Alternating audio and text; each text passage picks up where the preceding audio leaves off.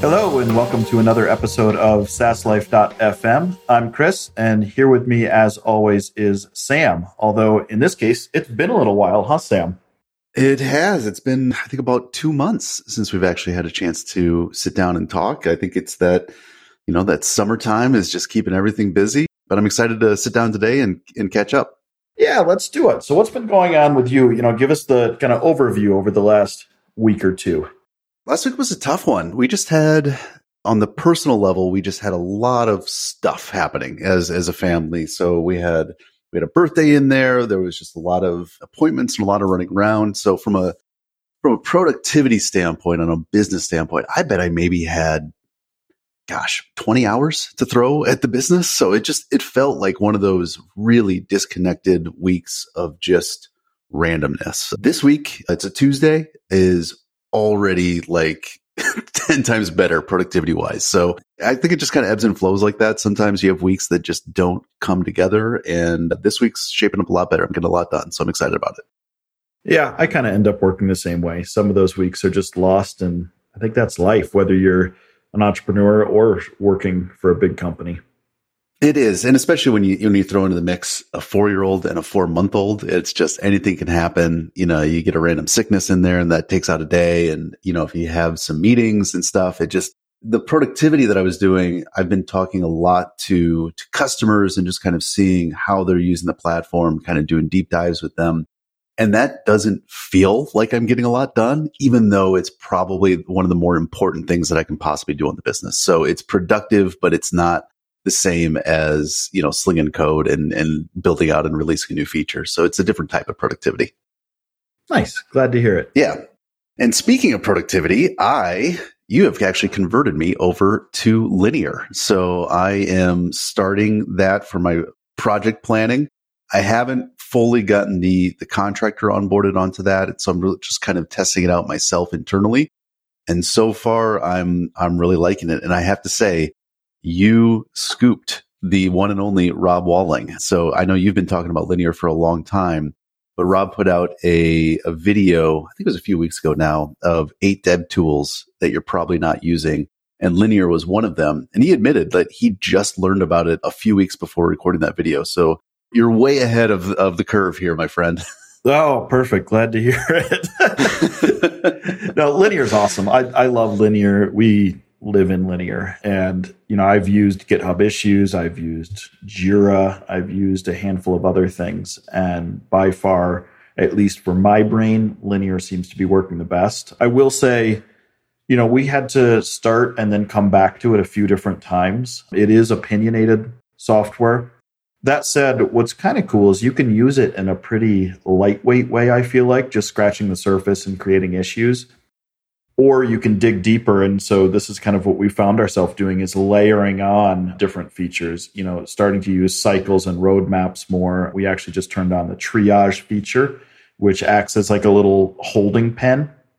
So if somebody submits an issue from Zendesk, for example, or from like our UI UX person, that goes into the triage, which I then evaluate. Like a shared inbox type of thing, or you're assigning that out then? Yeah, I'm assigning it out. So it's basically, it comes to me, and some of these issues, it gives people the freedom to just throw issues in there without worrying about them being precise or worrying if we have duplicates or anything like that, because that's really not their role, and it would really slow things down if customer support or UI UX had to worry about that. So it gives them the opportunity to just submit issues, and me the opportunity to then tailor them to the actual development pipeline. That's an interesting way to look at it in the sense that you are still the owner of the issues, in the sense of like not only through the assignment process, but just making sure, because you're absolutely right. There are a lot of different ways that you can configure an issue and a lot of different metadata that you can put on there, like priority or categorizations or all, not only beyond just assigning it to a project too. And so I think it requires someone to have ownership of the Linear world to say, this is how we're structuring these issues. Here's how we're assigning them. So that's a neat feature. And like I said, I haven't done it in a team environment yet. I'm literally just doing what you said, which is using it for issue tracking, maybe assigning some dates for projects. So it's helping me kind of view the long-term calendar of where these different projects come into play. But it definitely looks like it's built for teams and can do some really strong features and divvying that up. It is, and we now pay for it. They have a very generous free plan. I think we touched on it in a previous episode. They kind of do something cool too, where they let you keep using it beyond your limits, but they definitely display a prominent warning that, hey, you're over your limit. So for me, I'm going, well, at any time now, it might shut off on me. Not shut off, but it might prevent me from creating an issue. And there's times, when you're really working, you're in the flow of something, you just quickly create an issue to capture it and then move on. And so if I had to completely derail whatever I was working on in order to clean up some issues so that I had enough room on the free plan, that would not be cool. I bet they've spent some time understanding their customer, because if you think about a lot of dev shops, the devs that are dealing with the issues aren't necessarily the ones that control the check, so to speak. Like they're not actually paying for the product. Like, especially in the enterprise environment, like they might have gotten authorization for it, but they're not the ones that are actually paying for it on a monthly basis. The company is. And so to shut down their process, like you said, in the midstream, it's like, no, we're going to be generous. We're going to let you know about this, but you got to get a hold of accounting and take care of this and upgrade. But we're not going to completely shut you out at this point. That's exactly. I did not mean for this to be a linear episode, but I have to say now, we're going to steal that for our plans too. Well, I've always had this idea with, wanting to be really generous and good to our customers with recurring revenue plans. And so for me, that means, for example, if you come to us and say, hey, I want to cancel my support and maintenance agreement or whatever it is, we're probably just going to let you do it, even if you're in an annual commitment. This is on renewal time, for example. Like, we don't want anybody to feel like it's a gotcha and, oh, cool. Yeah. You missed the email. And so now it was supposed to renew on December 31st. Now it's January 2nd and your credit card was charged, but actually this isn't what you want. Just not a game we're going to play. But I think we could take that further with a linear-like approach to your inspection thresholds, right? Like, I was just going to say that. I mean, if you think about, like, especially if you have a larger contractor company that's out in the field, if that contractor hits one of those limits and can't complete the inspection, but they're not the one that's paying for it, the company is, all you're building is ill will at that point, because now they're just ticked off that they're like, I had a guy out in the field and he literally couldn't do his job. He had to waste an hour, getting a hold of a calling the office. Right. Exactly. Yeah. That could be an interesting take. It goes both ways. I mean, it builds trust, but it's also like, it sets you up a little bit for having to hound some customers down the line, and be like, you really got to take care of this. And that's probably worth the cost. Well, I think you can probably, at least we intend to limit it at some point. And I think that Linear probably does too. I never hit that issue limit, but if you are allowed 1,000 inspections and you're at 2,000, well, I think it's pretty reasonable to turn it off at that point. So yeah, that makes sense. Well, that's cool. That's interesting to think about that overall flow of what happens when you hit those limits. Yeah, it'll be a fun feature. I'll keep everybody updated if and when we actually roll that out. But it is kind of on we do the now, next, later road mapping. And so it's in the later bucket right now. It's a cool concept. Yeah. So anyway, enough about that. How are things in your world? What's going on? Oh, good. Fall is here. Looking out my window, it is beautiful. We have had just a perfect fall. So it's been pretty good. We're in that cold snap right now. So it's like super freezing, but it bounces back next week. But it has been a really nice fall on our end too. So that's fantastic to hear. Yeah, it's one of my favorite seasons. And sometimes, I was looking back at pictures. We had about 6 or 8 inches of snow on the ground October 11th of last year. So here we are on the 18th of October and going strong. But that is set to turn. So yeah, I think next week there is a snowstorm coming, but we won't be here. We're actually packing up the family and headed to Hawaii for 10 days. Oh, the island's very nice. 10 days. That's a good trip. We're going to haul the kids over there. We go through Denver, and then it's another 7.5 hours from Denver. Turning around even within a week just isn't going to work. Right. Yeah. When you have that upfront cost of how much time it takes to get out there, it's just good to to make a home base and just be there for a while. So I'm assuming you're all packed and ready to go. And oh, that is the issue. No, I am not yet packed. My giant list, which I'm showing now, does not have nearly enough things crossed off. And to be honest, I'm a little bit stressed going in, and I hate that feeling. I feel like I wish I could move this vacation a couple months down the line and better prepare for it. But who knows, a couple months down the line, and I'd probably still have a giant list. So maybe there is no good time. Sometimes those just kind of the vacations that you need. It's life telling you that you got to get out the door and make a priority of it, and business be damned. So do you guys have a lot of plans while you're out there, or is it just kind of butt on the beach and relax the whole time? Nah, we like to be active while we're out there too. I mean, some downtime for sure, but our kids, our oldest especially, has gotten really into fishing. So we're going to do a little fishing charter, hoping very cool. Gets seasick. But yeah, if we actually catch something, I mean, he's used to catching like little bluegills and tiny fish, right? Sunfish. So it would blow his mind if he catches a real fish. And apparently there's a restaurant then that they've partnered with, so they'll cook your fish for you. And oh, very cool. Yeah, your actual catch, you get that for dinner. Nice. That's right. Or at least they tell you it's your catch. It's probably something that would taste a lot better. But we'll go with it. Oh, fun. Yeah, we're gonna do that. We've got some hiking and snorkeling and the usual things planned, but plenty of pool time too. So we're excited, but like I said, I wish I was in a better mental state going in, and it's kind of a good reminder to me. I mean, for whatever the next trip ends up being, I'd really like to be in a better place. It's my dream, and I hate to admit, but I have not done this since we sold the last part of the business. Taken time completely off grid, and I'm not going to do that this time. Are you planning on working while you're out there? Yeah. It would stress me out more not to, but I'm going to try to be really diligent with, on time and off time. So do a couple hours of work each morning, maybe before the family wakes up, and then shut down for the rest of the day. But I don't feel like, I think I'd go crazy, which is really a sad statement. But if I completely shut off for 10 days. So that's the goal into the future, but not this time around.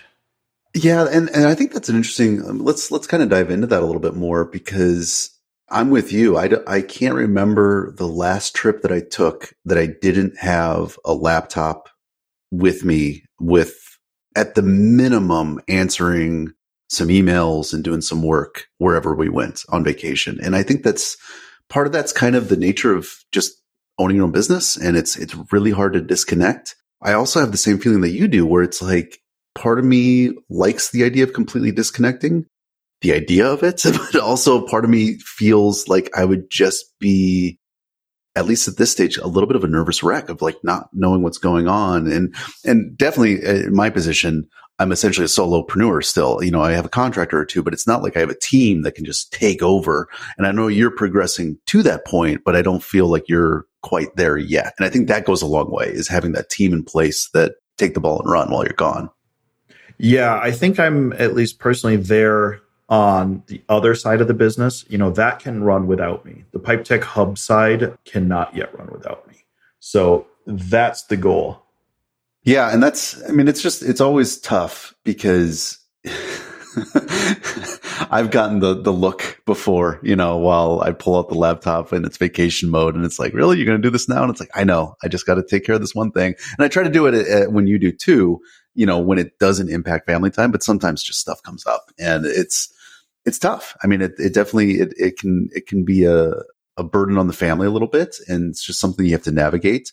But the flip side of that is you have a lot of flexibility to do weeks like I had last week, which is like running around and doing errands and all this stuff. And it's just kind of, it's the two sides of the coin of the entrepreneurship and owning your own business, and what that gives you. It's that flexibility can be a blessing and a curse. Yeah. I mean, and at least my family, I think, generally understands, but certainly I get myself tied up a little bit when I'm going, I feel terrible that I'm not out, playing with the kids or doing this. I feel, but I know I need to be doing this work, but I feel guilty about that. And it's, sometimes it would be easier to just say, like, I'm attempting for this trip. I'm on when I'm on, I'm off when I'm off. You know, I'm going to time box it, and I'm not going to feel guilty about it. So we'll see how that goes. Yeah, well, best of luck with that. I know for me, it's always that one email feels like, oh, it's only going to take 5 minutes, and then 20 minutes later, because you have to look up some other stuff. And it's sometimes time just slips away on you, and vacation time is important time. And so hopefully you are successful with that and kind of just blocking those different things, and you have some really good family time while you're out there. I'm excited for you. It sounds like it's going to be a lot of fun. Yeah, one way or another, I think it will be. So I'll report back how it goes and if everything's still standing. Sounds good. So since you're doing vacation, business is going well, why don't we go into your business update? Yeah, business is churning along. You know, I feel like I can see this place where we are in a really nice rhythm of some small bug fixes and little, you know, UI polish type things while we're working on one major feature, and kind of going back and forth between, okay, let's release this feature and we'll package in a couple of these smaller things and then complete the cycle again. And I'm almost looking at formalizing that and trying, you know, I think you did something similar a while back with having cycles and having downtime between the cycles to kind of catch your breath and do some of that polish, hardening, bug catch stuff. Yeah, I was doing, I believe it was 6 weeks. And I'm saying it in the past tense because that system has fallen apart a little bit, and it's 100% my fault. At the beginning, I think I did 2 or 3 cycles of 6 weeks with like a week downtime in between, and it worked great. And then, you know, business stuff, life came at me and it just kind of fell apart. I'm planning on getting that set up again because I do feel like it was a much more calm approach. And it was far less hectic as far as what am I working on today. So it provided that framework for a little bit more planning. And you're absolutely right. It still provides that little bit of gap when stuff's going to come up. You know, you're going to have bugs that come up. You're going to have hot fixes that need to go out, or even just higher priority customer requests that you didn't anticipate before. And so it kind of gives you that flexibility to tackle that within that cadence, which is nice. Yeah, it seems like it could work really well. And I say it seems like because we're not quite there yet. I mean, I think you have to be really solid. Like, for example, we have one customer I was working with this morning, and I honestly don't know what's going on. I think it's a data issue, but for some reason, they just have a handful of related issues that is really not allowing them to have a great experience, which really pains me and is okay. Yes, we planned on working on these features that we have right now on the roadmap. And yes, we have a handful of the bug fixes that we want to do too. But actually, we have to drop everything and solve this customer's issue. So we really need to get past that point so customers don't have these issues. And I mean, the good news is they're rare. We're continuing to onboard customers, and it's really going well. But once in a while, you know, there's something that crops up. Like, to give you an example, searching is something that happens all the time, and it takes like 90 seconds for a search to run, which is not cool. But larger customers, you know, can run it in seconds. So anyway, we don't know what's going on, but it's one of those things that is preventing us from working at that steady cadence. But we're getting there. And then in the meantime, I'm having a lot of fun because as more customers have come on board, we're getting some really good feedback. And that just is such a good feeling. Like, people are using it really actively. It's so fun to roll out a new feature. I don't know if you've had this experience and then see someone using it exactly as it was intended without telling them, you know, which is probably our own thing, but we don't have a good way to announce new features right now. So they just appear and yeah, people are using them.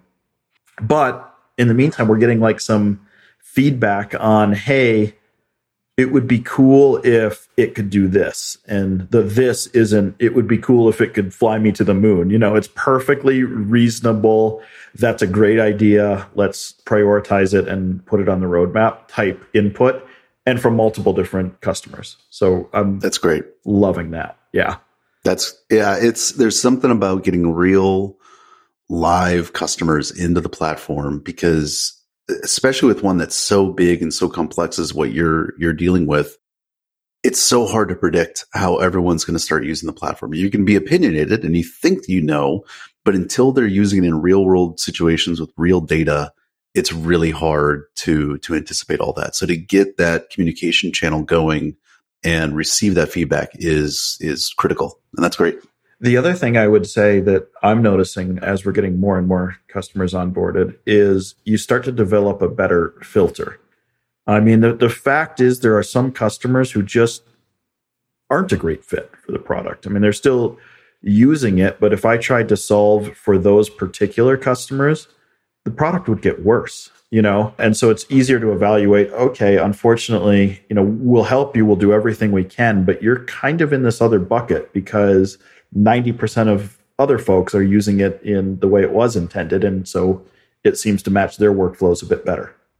Yeah. And it also kind of removes a little bit of that survivor bias in the sense that if you only have 10 customers, you're going to listen to those customers, give them extremely heavy weight in their opinions on how they do it.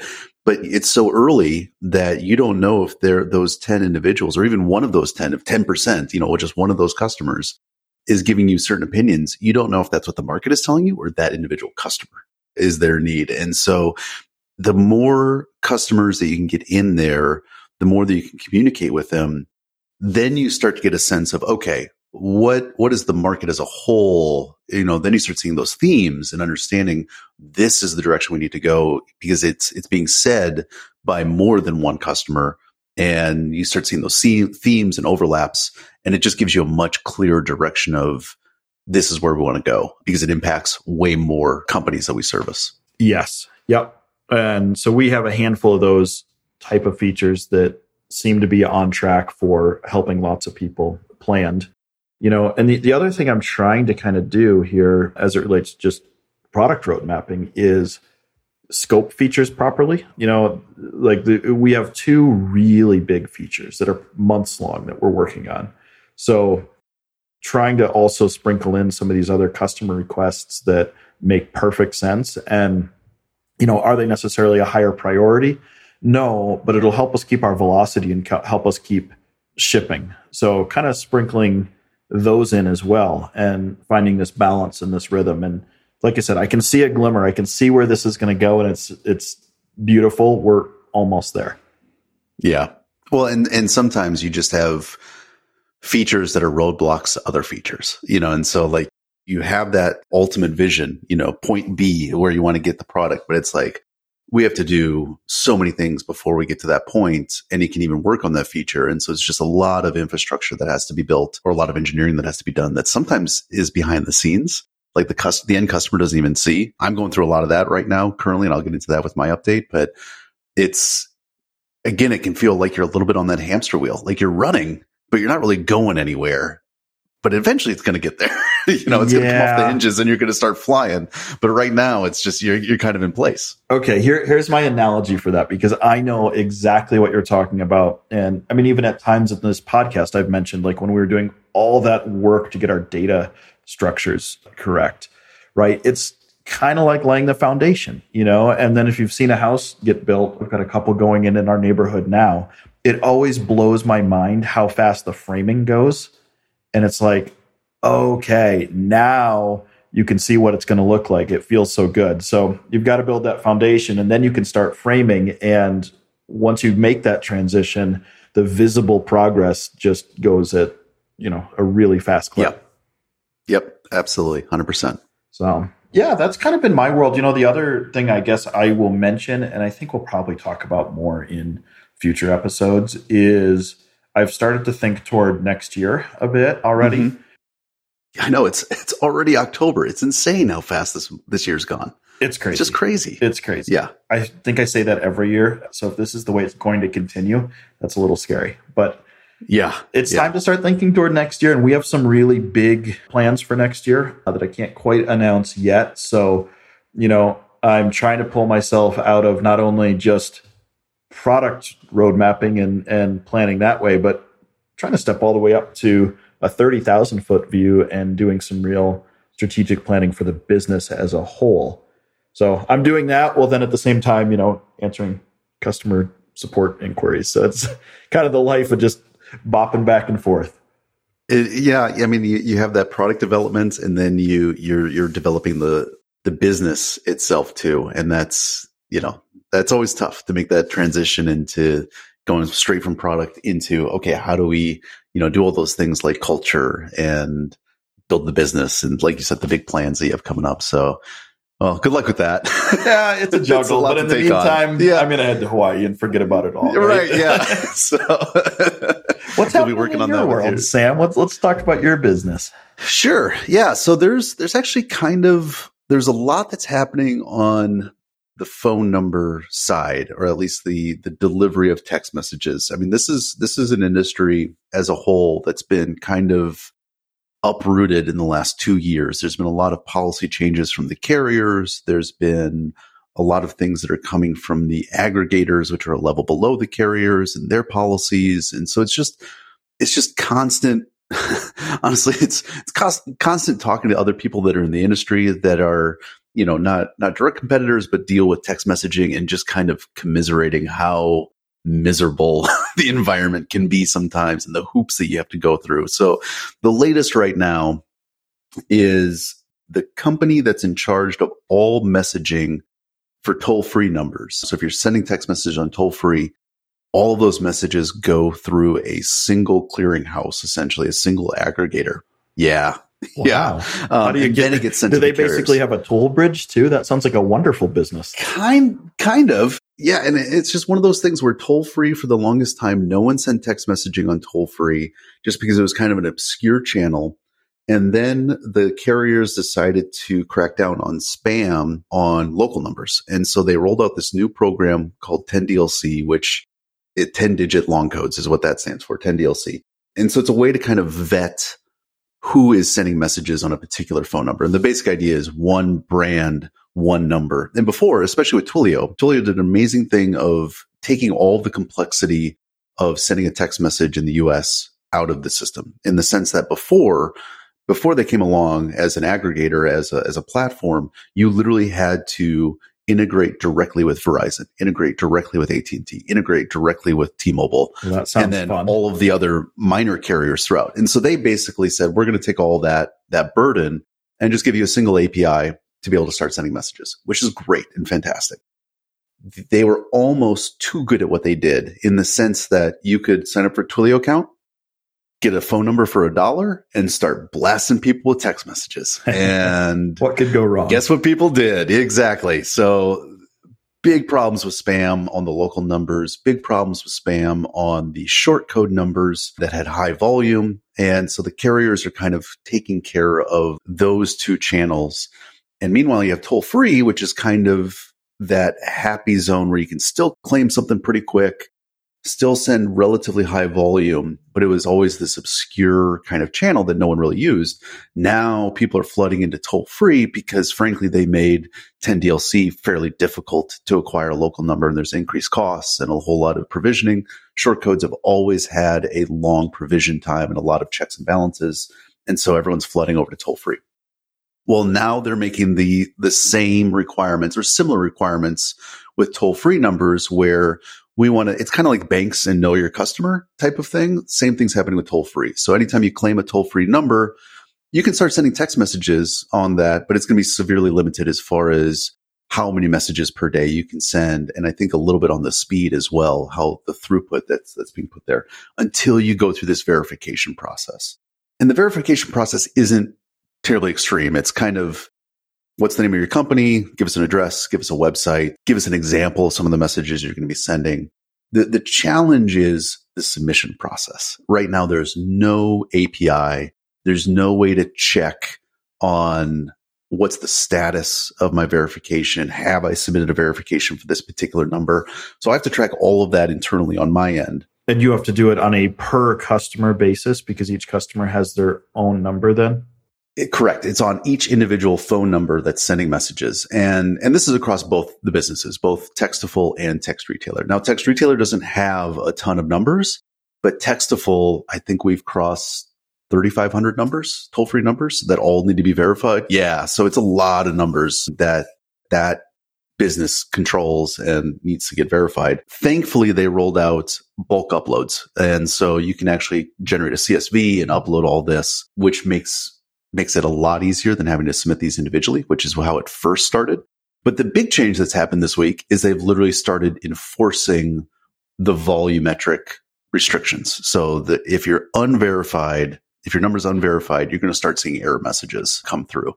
And I've seen some error messages come through. Okay. Because, I thought we had good coverage, but because there's no way, there's no interface, there's no API that you can say, hey, did I submit anything for this number? Yes or no? Yeah. And there's no way to check that. Just a total black box.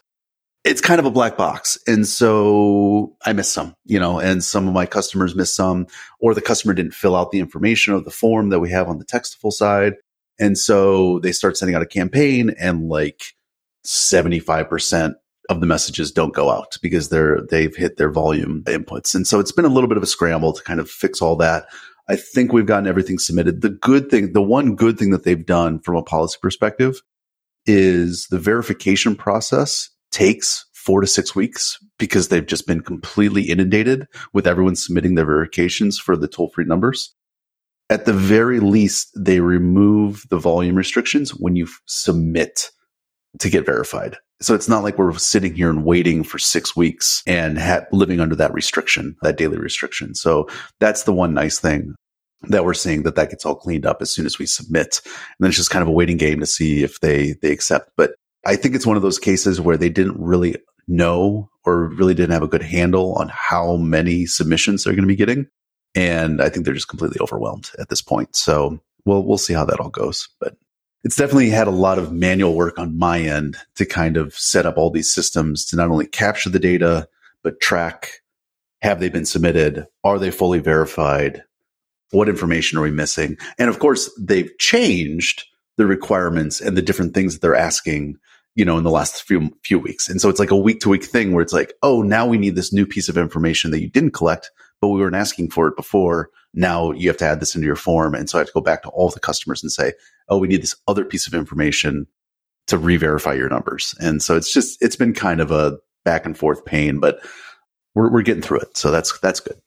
Well, that's good. Do you have to do a lot of interacting with your customers to get this process kicked off, or are you not generally? Usually, what I've done, at least on the Textful side, is when the next time they log in, I run out into our verification table, and if we don't have the information, we kick them to a mandatory page form that they have to fill out. I think they can get out of it. I think they can skip it, but it's plastered with warnings like, if you don't do this, your messages might not go through. So please take some time to do this. And then we kick off some emails and saying, hey, we need to get your information. Go here with the direct link and things like that. But I'm not having to call up or contact individual customers, because ultimately if they don't do it, they're just kind of shooting themselves in the foot.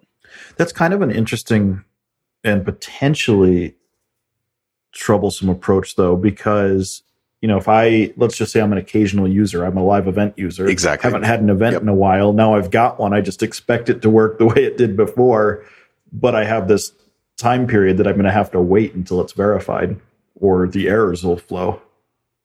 Yeah, and we've seen that. And that's unfortunately happened this past week, where the exact use case that you've set up is someone was not a heavy user, and for whatever reason, they decided to start sending broadcast messages.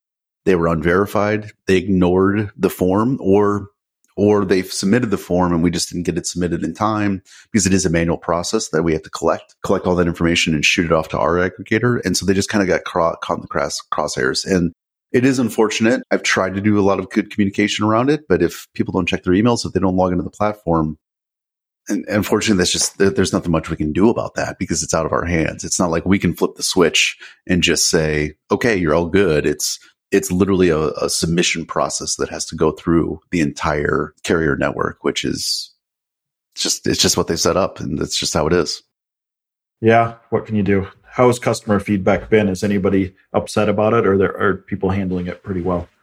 I think they've handled it pretty well. I mean, again, it's only kind of hit a handful of customers. They've all been on the Textful side that it's hit. And the good news is, because these are daily limits, it just so happened that the campaigns that they were sending were just kind of like not time sensitive. Like they might be announcing a new product or something like that. And so we were able to take all of those missed deliveries that occurred, get their numbers submitted, and then send them out the next day. And so we've tried to accommodate, and most people are understanding.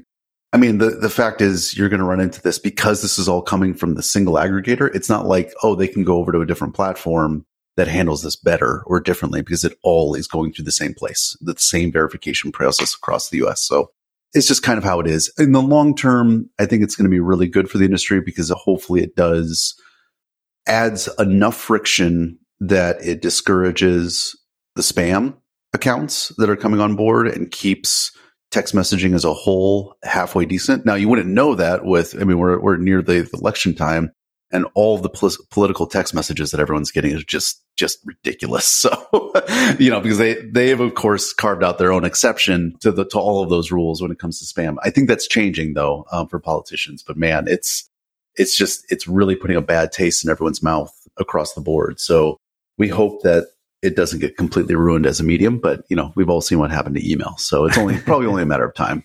Well, at least there's a charge for sending a text message, right? So that yes, in theory will at least keep some of that at bay.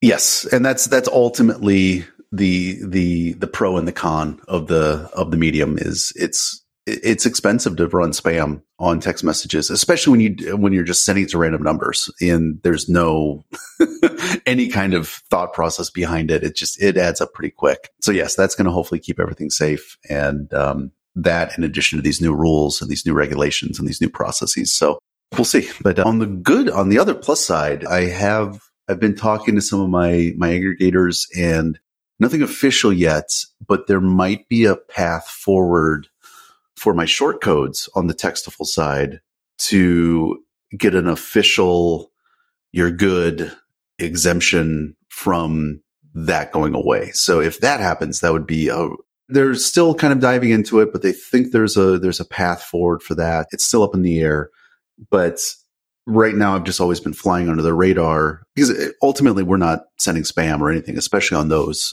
short codes. You literally, it's about information capture. So someone texts in a keyword, we're asking for their email address, maybe their first name, and it's a really short and simple back and forth that happens. And then the quote unquote transaction is complete. That interaction is done.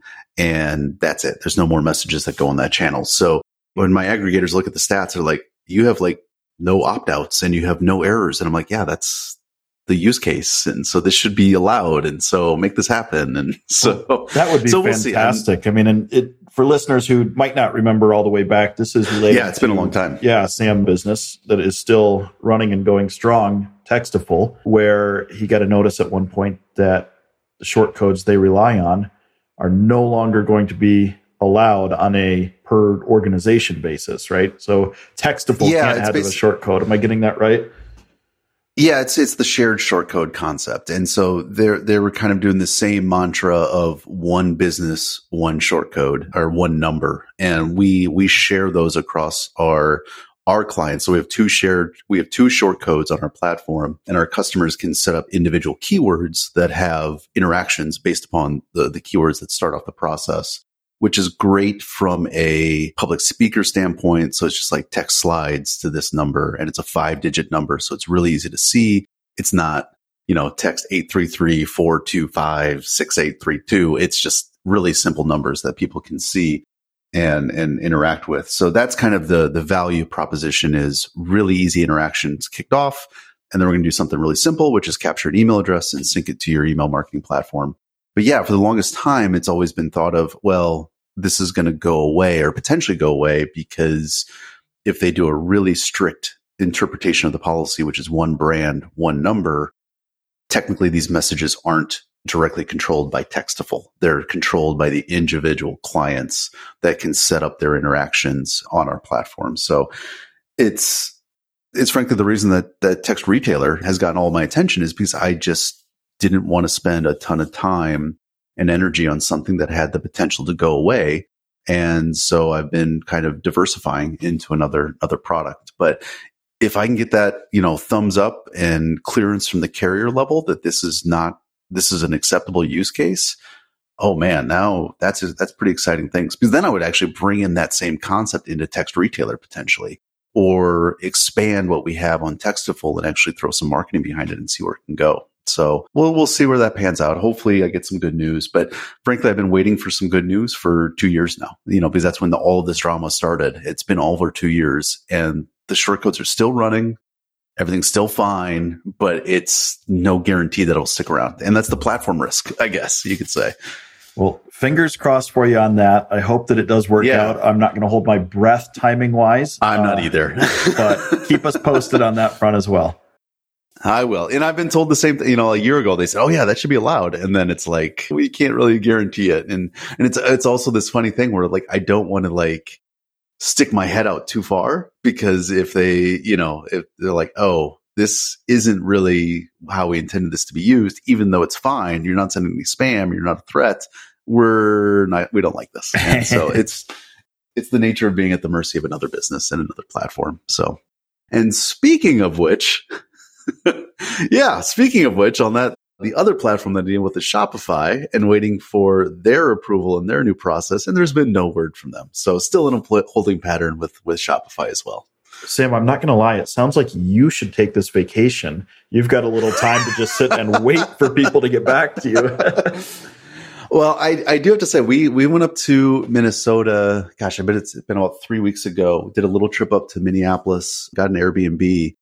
And it was one of those weeks that there wasn't a lot of high priority stuff happening, because I'm in this holding pattern with Shopify and some other things. And I didn't really have a new project to crack open. And it was a great vacation. I didn't really do anything, for the first, few days. So it was a lot of family time, new environment. We went to the zoo, we did all that stuff. And it just kind of lined up in a nice way that the vacation just lined up with the business needs, which weren't that much at that time. So sometimes the stars align. It all works out for your vacation. Well, maybe that'll happen for me. In the meantime, maybe. What are you into? What am I into? Oh, so we are catching up on some shows that we have not, that are long overdue to catch up on. So one of them is Better Call Saul, which is the prequel to the Breaking Bad series. And I absolutely love Breaking Bad. And so we finally got through all of Better Call Saul, because the final season was this, a few months ago. They just had the final episode. And so we did a huge marathon start to finish to get caught up on that.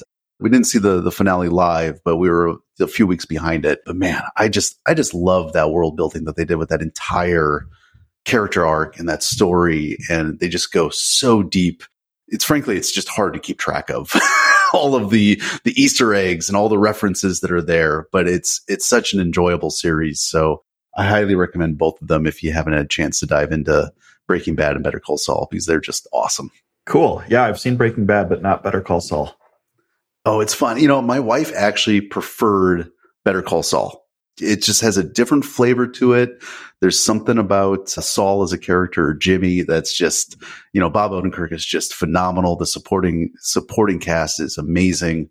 It's just a really, really good story. And you get some nice, it definitely is. It stands on its own. So you don't necessarily have to see Breaking Bad first. It helps, but it definitely stands on its own. And there's all new characters that come into play that it's just really, it's just a really good show. Oh, fun. I'll check it out. Yeah. How about you? What's going on? I'm going to do two here. It's been a little while. One is going to be a recommendation, I guess. And the other is going to be I don't know, can we call it an anti-into? We'll start with the recommendation. This book has been trending for a while, but it Never Split the Difference, negotiation book. And I had heard, I would say most of the response and the reviews were positive. Sometimes people would have a pretty vocal, hey, there's nothing new here. It's not great. I got a lot out of it. It's like any business book. You could probably condense it quite a bit and just read the highlights. But I really liked it. A couple just very good negotiation strategies, really, that are actionable. And I've started using a bit, and they seem to be doing their job. So, yeah, Never Split the Difference is the book.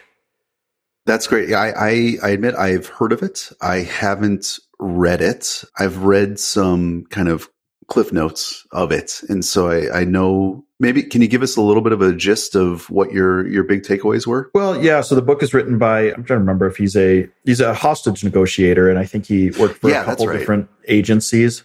But just little things that you can do. He says, for example, no is not necessarily a bad word. And the analogy he gives is the telemarketer that calls selling a water purification system and says, well, sir, can I ask, do you drink water? In the guy on the other end of the phone's mind, he's going, well, yes. I mean, of course I drink water. All I want to say is no and hang up, but I can't do that. And so it just puts him in a very negative headspace. Whereas actually saying, if he were to ask a question, and I don't have a good counter question here, but that was no, I don't. Well, you're getting closer to what the customer doesn't want, which then allows you to interpret what they do want. So there's kind of that. There's a number of different things just around listening, and how the whole point is to really listen and understand what your negotiating partner or the person you're negotiating against, I don't really like that word, what they're thinking about.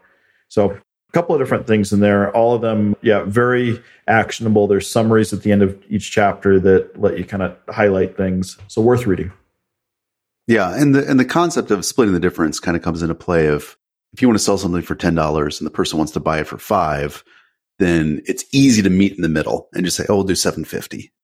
I forget, does he talk about some of those, how you frame that negotiation so you don't get into that mushy middle, and you can kind of get something that's not necessarily winning, but just kind of more in line with your original 10 that you're looking for, as opposed to just something that's kind of, we're in the middle and that's just easy and we'll walk away, and that's how it is. He does a bit. I mean, the other thing that he points out, I think correctly with the title, is when you get in that mushy middle, when you do split the difference, neither party feels good about the negotiation.